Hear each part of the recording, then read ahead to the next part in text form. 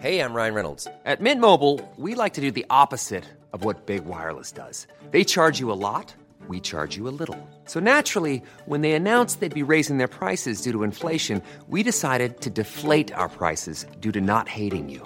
That's right. We're cutting the price of Mint Unlimited from $30 a month to just $15 a month. Give it a try at mintmobile.com/switch. $45 up front for 3 months plus taxes and fees. Promo rate for new customers for limited time. Unlimited more than 40 gigabytes per month. Slows full terms at mintmobile.com. Ryan Reynolds here from Mint Mobile. With the price of just about everything going up during inflation, we thought we'd bring our prices down. So to help us, we brought in a reverse auctioneer, which is apparently a thing.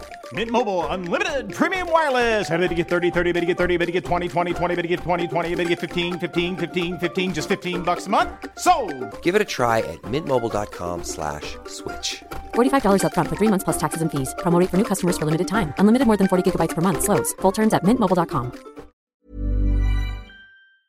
As I'm sure you can understand, I consider the 10 people on this list insane. With that in mind, I'm Sean Ferrick for Trek Culture, and here are 10 actors who turned down Star Trek.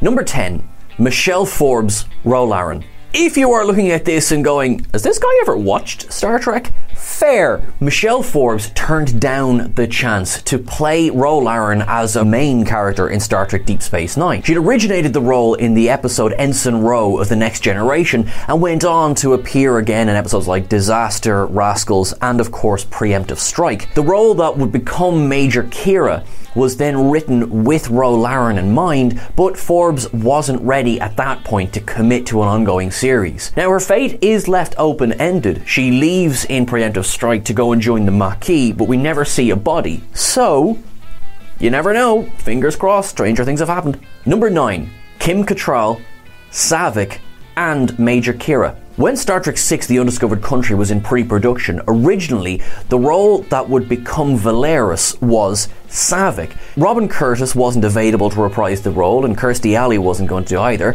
so Kim Cattrall was approached, but she didn't want to be the third actor to play the same part. Gene Roddenberry also didn't want Saavik to become a villain, so the character was rewritten to become Valeris. Now, a couple of years later, when DS9 was in pre-production, Kim Cattrall was again approached, this time to play Major Kira. Now, for pretty much the same reason as Michelle Forbes, she turned down the chance to appear as a main character in DS9 to focus on her film career. Now, while the film career has been, that little HBO show she did, that did okay. Number 8, Frank Sinatra Jr., Vic Fontaine. DS9 took chances when it was on, and with one of those things it did was it introduced the character of Vic Fontaine. Here we had a 60s Las Vegas lounge singer in a show that was set off in the wild of the frontier with a war going on around it. Basically, I loved Vic Fontaine. James Darren is brilliant in the role. He brings that kind of cool to the scenes that you kind of can't buy. Like, he's just naturally great. So it's a little bit surprising then when I found out that it was actually written for Frank Sinatra Jr. Now, he wanted to be on the show, but he only wanted to play an alien, and the character had to be human by the very definition of 1960s Las Vegas lounge singer. So unfortunately, Frank Sinatra Jr. turned it down. Fortunately, James Darren came in. So, it's a kind of it worked out okay in the end. Number 7, Jeffrey Hunter, Captain Pike. Now, anyone who's seen me talk about Jeffrey Hunter knows I love his performance as Captain Pike in the original pilot of The Cage. I would have loved to have seen a version of Star Trek where he was the main captain for the run of it. I love Kirk, and I love Shatner as Kirk, but truth be told, we didn't get nearly enough Jeffrey Hunter. Now, when the first pilot was rejected and it was retooled into Where No Man Has Gone Before, Hunter declined to return for this role.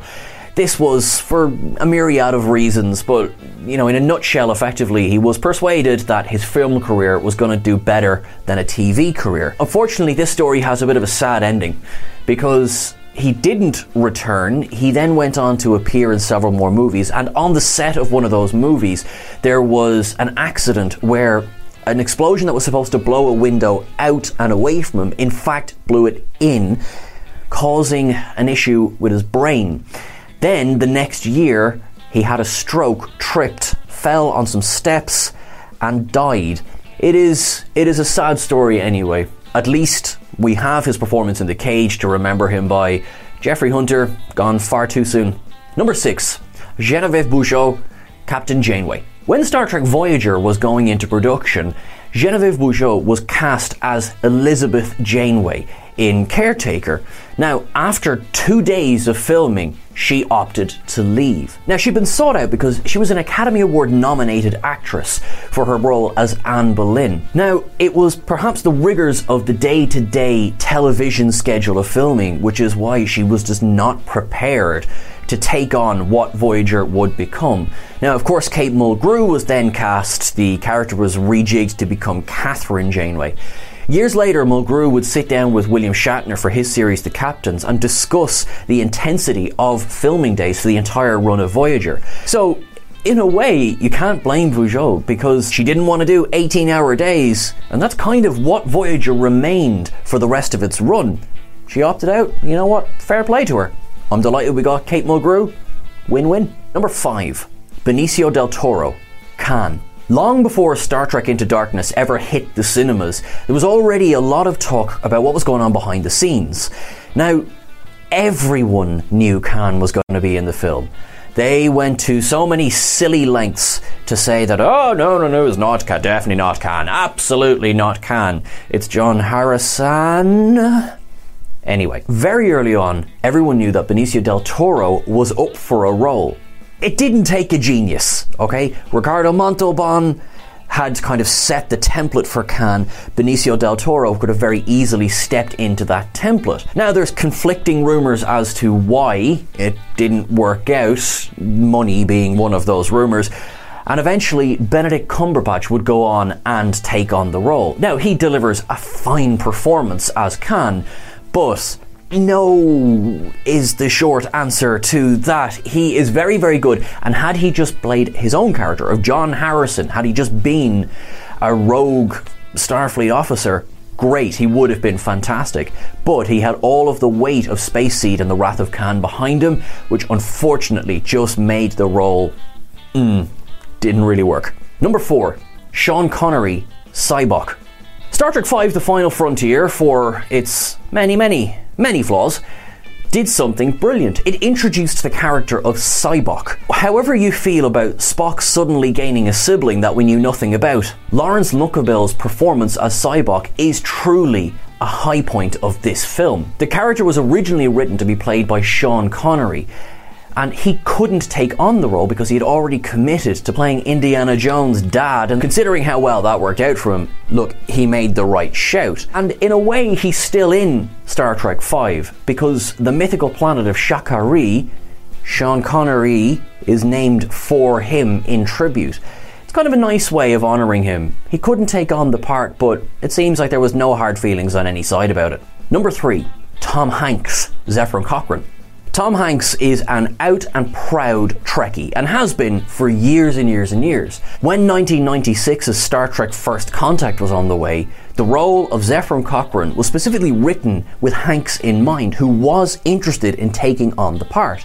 However, he had already committed to his first directorial debut of That Thing You Do. Now it is of course a shame, because Tom Hanks, if nothing else, would have brought a star power to Star Trek that, for better or worse, has been a little bit lacking throughout its history. James Cromwell is brilliant in the role. I wouldn't change his performance for a second. Of course, I would love to see a version of the film that had Tom Hanks playing the part as well. It's fine. Just give me a remake, but with Tom Hanks, but then we can just have both, right? Right? Number 2, Martin Landau, Spock. Now, we go all the way back to the beginning, and when Spock's character was being created, Leonard Nimoy was not the first actor approached for the role. Martin Landau was approached. Now, he was fairly big at the time and would remain a successful actor for pretty much the rest of his life. He would be known, obviously, in the 90s for Ed Wood, but going back before that, he was a star of Mission Impossible and other such roles. He turned down the part of Spock because he saw the character to be very wooden, and the emotionless state of being was, in his words, the antithesis of why he became an actor, because there was nothing really nothing really to do with the part. Now, obviously, we have the hindsight. You know what I mean? He made his decision based on what he saw on the page, and fair enough. Nimoy went on to absolutely define this character, this giant of science fiction, and poor old Lando, well, you could have been Spock, man. Come on. He didn't know. Number 1, Yaphet Kotto, Jean-Luc Picard. Now, of course, when anyone says Jean-Luc Picard, you can't not think of Patrick Stewart. He is Picard. Picard is Patrick Stewart. Simple as. Now, when they were going through the casting process for Encounter at Farpoint, Patrick Stewart was far from Roddenberry's ideal actor for the part. In fact, out of the people who have been sought for the role, Yaphet Kotto was one of them. We all know he had appeared in 1979's Alien, so, you know, he could do sci-fi, there was no problem with that. He'd also turned up in James Bond as well. Sure, listen, the man knew what he was at. Potentially didn't have the foresight, because he turned down the part of Picard, again as a recurring theme on this list, as he wanted to concentrate on his film career. And look, fair enough. He did, however, state in later years that turning down the part of Captain Picard was one of the great regrets of his career.